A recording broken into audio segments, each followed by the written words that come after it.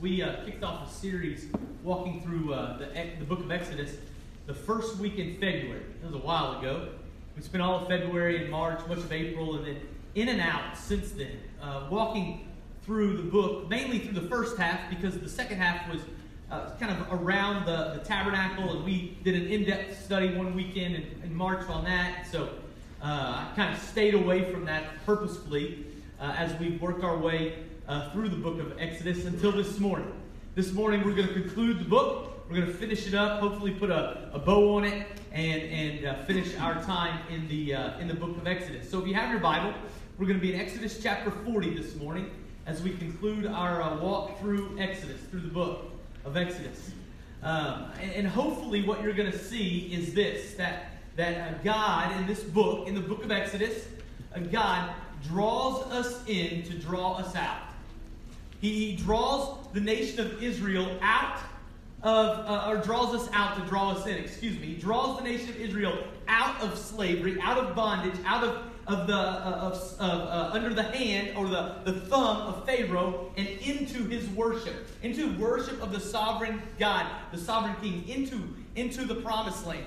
So he takes the nation of Israel, and in the book of Exodus, he draws them out to draw them in. And he does the exact same thing with us, those that know Christ.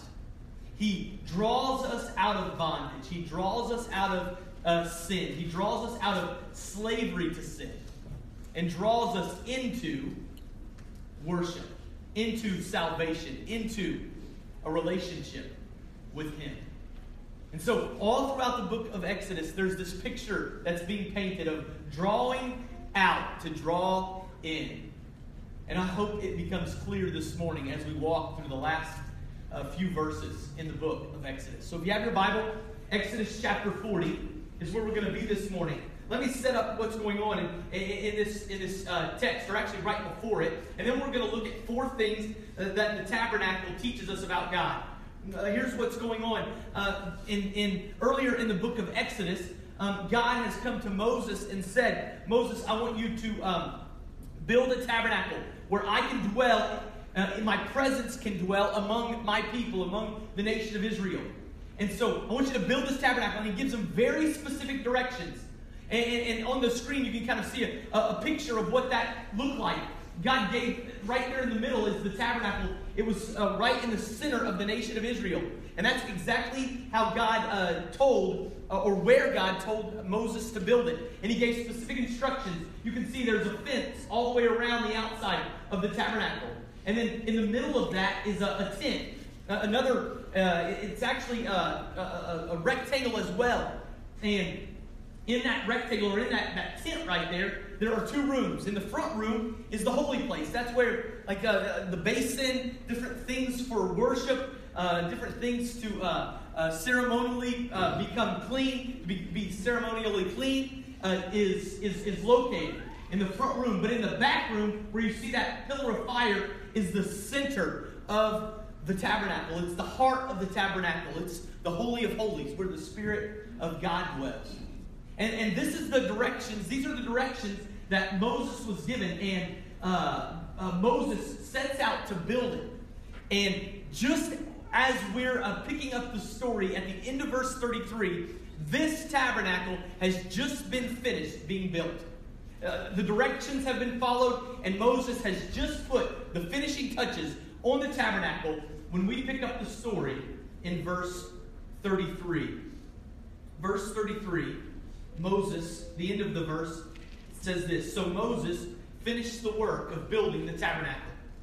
Then the cloud covered the tent of meeting, and the glory of the Lord filled the tabernacle, and Moses was not able to enter the tent of meeting, because the cloud had settled on it. And the glory of the Lord filled the tabernacle. Throughout all their journeys, whenever the cloud was taken up over the tabernacle, the people of Israel would set out. But if the cloud was not taken up, then they did not set out till the day it was taken up. Verse 38. For the cloud of the Lord was on the tabernacle by day, and a fire was in it by night, in the sight of all the house of Israel throughout all their journeys. We're going to see four things about the nature or the character of God in these passages, in these verses. The first one is this. the first thing that we see about God is this: God is eager. God is eager. Look at the first two verses that we read, 33 and 34. So Moses finished the work. Then the cloud covered the tent of meeting, and the glory of the Lord filled the tabernacle. When you read this in the original text, you see a swiftness of God moving. You see God moving very, very quickly. He is looking forward to, he's longing, he is eager to dwell among his people, among the nation of Israel. If you read this in the original text, it reads almost like this. So Moses finished the work. The cloud covered the tent of meeting. The glory of the Lord filled the tabernacle. There is an eagerness here. There's a swiftness of God's movement to fill the tabernacle, to dwell among his people. Contrast this with how many of us think about God most of the time. That he just kind of puts up with us. He keeps us at arm's length because he just kind of puts up with us. He's not happy about the way that we're acting. He's not happy about who we are. He just puts up with us. And the Bible paints a completely different picture. Use your imagination, not imagining anything that's not here, but use your imagination of what's being taught in the text. I can almost picture in my mind's eye that Moses has written down all the directions that God gave him to build the tabernacle. And he's working himself down this checklist. Okay, build the fence around the tabernacle. And he builds the fence around the tabernacle. And then he moves into the rectangle or the tent inside that has the roof. And he begins to work on that. And he goes and he gets the base and he puts it in the holy place. And he gets the Ark of the Covenant and he puts it right where he's supposed to. And then he's building this tent and he puts the last stitch into the tent. And he's going to take a few steps and turn around and look at all that he has built by God's directions. And before he can even turn around, God has descended. He is among his people. He is excited. He is eager to dwell among his people. God is eager. He doesn't just put up with us. If you know Christ this morning, He is eager to dwell among us. He's eager to dwell in us. We're going to see in a few minutes. But he's also eager to dwell among us. He is longing to be in this room, to move among us, to work among us, to fill us, to sanctify us, to begin a work in and through this group of people called Wellspring Church. He is longing, eager to be here. God, we see in this passage, is eager to dwell among us. Think about the New Testament. Acts chapter 2. The disciples are together. They've just chosen Matthias to be the 12th disciple. And what happens? The Holy Spirit descends for the very first time. The Holy Spirit descends and begins to do a work among those the disciples. And Peter, he goes downstairs and he walks out into the city there, right onto the street there in Jerusalem, and during Pentecost, and he begins to preach.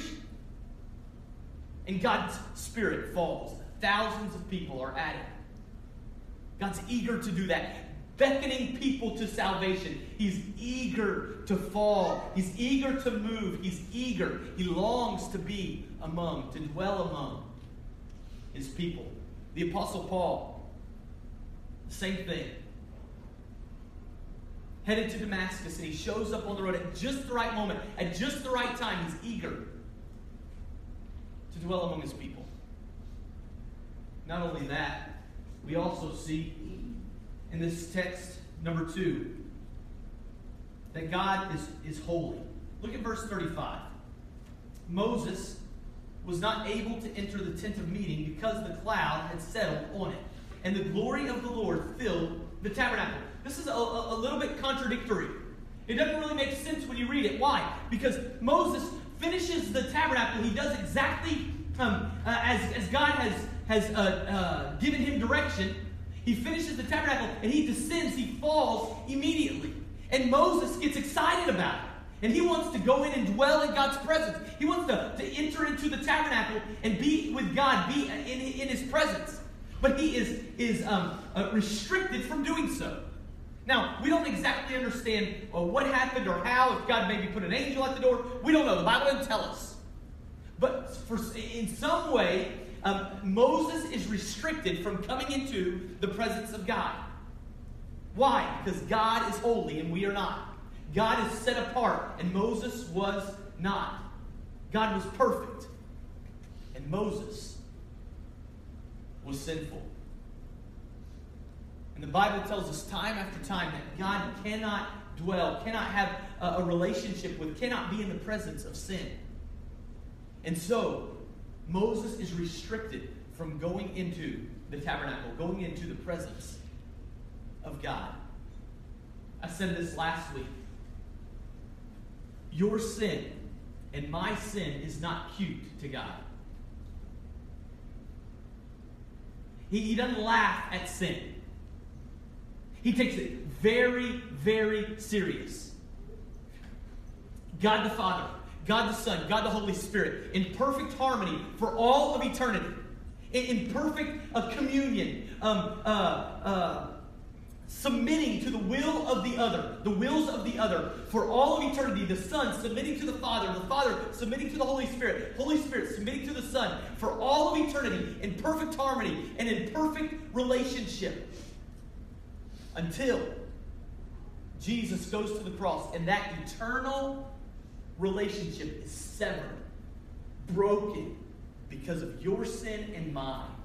God takes sin very, very serious. And so Moses is stopped. He's restricted from going into the tabernacle, going into the presence of God because of his sin. God takes it very serious. But look at what happens just a few verses later. God provides a way. Look at Leviticus chapter 1, verses 1 through 3. God provides a way just a few short verses later. It says, the Lord called Moses and spoke to him from the tent of meeting, saying, speak to the people of Israel and say to them, when any one of you brings an offering to the Lord, you shall bring your offering of livestock from the herd or from the flock. Verse 3. If his offering is a burnt offering from the herd, he shall offer a male without blemish. He shall bring it to the entrance of the tent of meeting, that he may be accepted before the Lord. And so Moses is restricted from going into the tabernacle, going into the presence of the Lord. But very, very quickly thereafter, God provides a way into his presence. He provides a way, and he institutes, or he beckons to the sacrificial system. He says, bring an offering, bring an unblemished animal, and offer it as a sacrifice to the Lord. Obviously, the blood of an animal, even an unblemished animal, doesn't appease a holy God. God doesn't look at the blood of an unblemished animal and go, okay, now you're welcome into my presence. That covers your sin. But what is God doing in this as he sets up this sacrificial system in the Old Testament? He's pointing to the coming sacrifice of his Son, whose sacrifice was wholly complete, who was large enough, big enough, powerful enough to cover every sin for those who would believe, past, present, and future. And so when Jesus comes on the scene, he is fulfilling what the Old Testament sacrificial system was pointing to. And that's why Moses, when he takes the blood of a lamb or of a goat, an unblemished goat, and he sacrifices it, pointing to the coming sacrifice of God's Son, he is welcome into the presence of God. God is eager to dwell among his people, but he is holy. He will not laugh at sin, but he is providing a way through his Son. Number 3, the third thing that we see this morning in this passage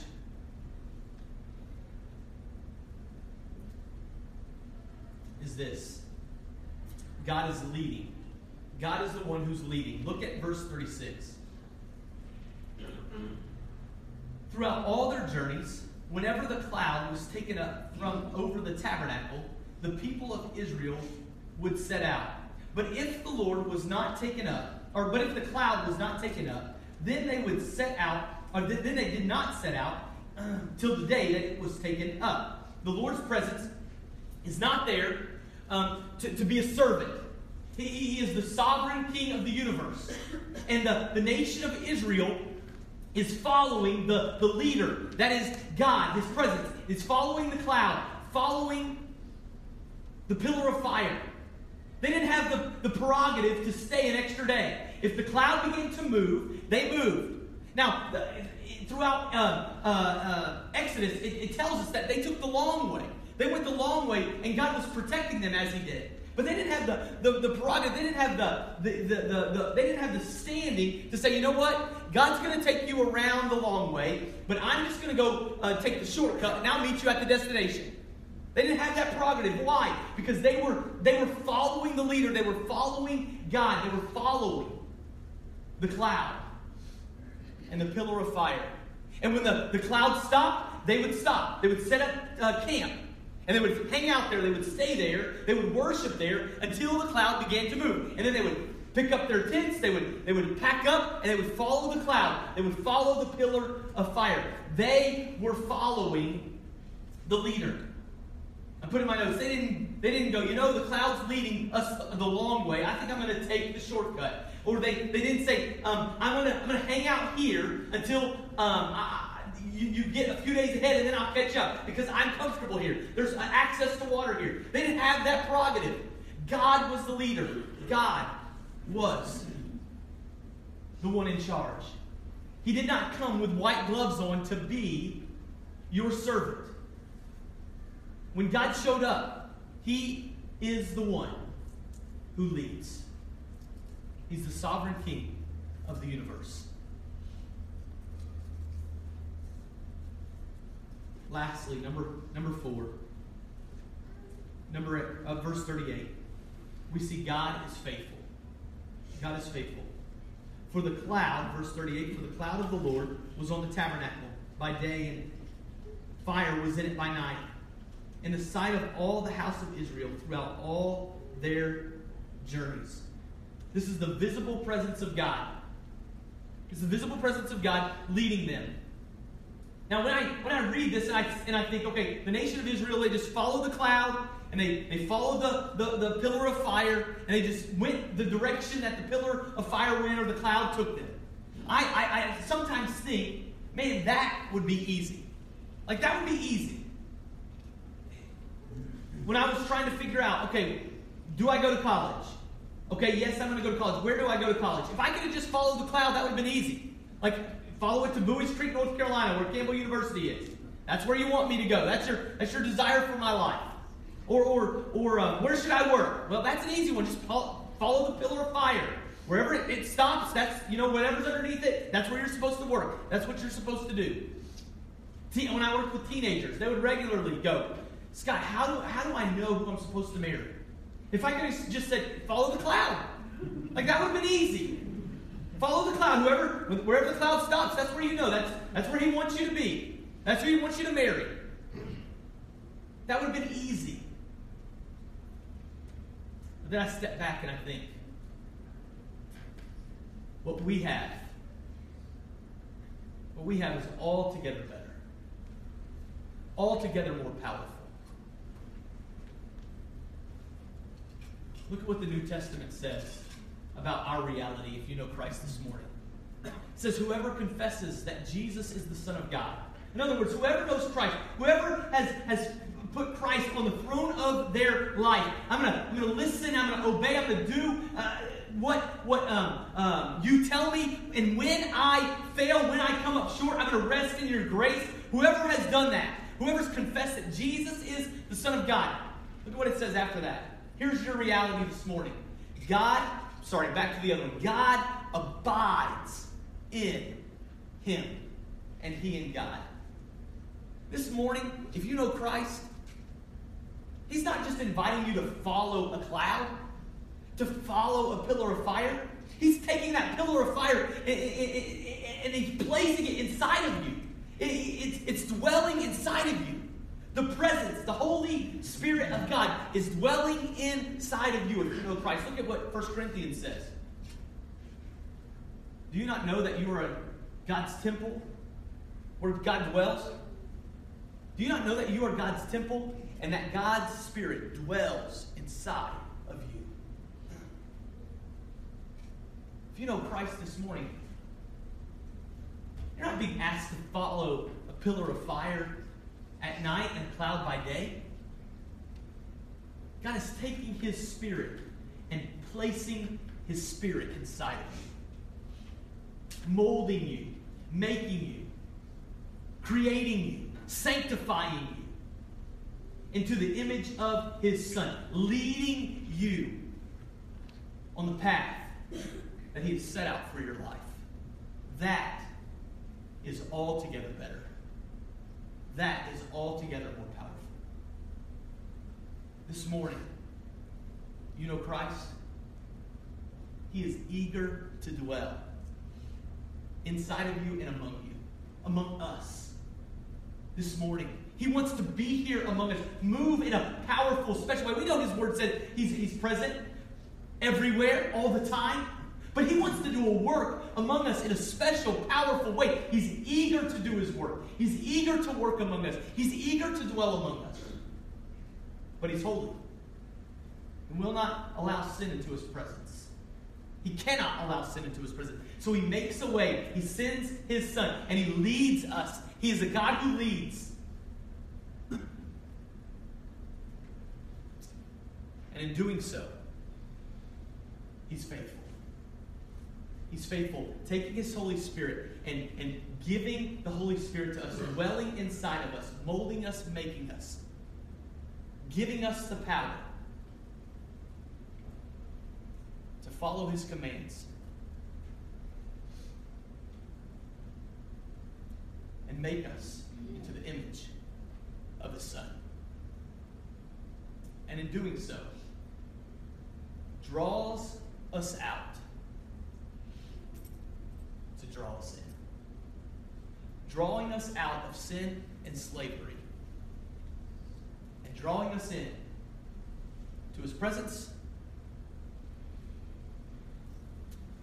Drawing us in to the worship of His holy name.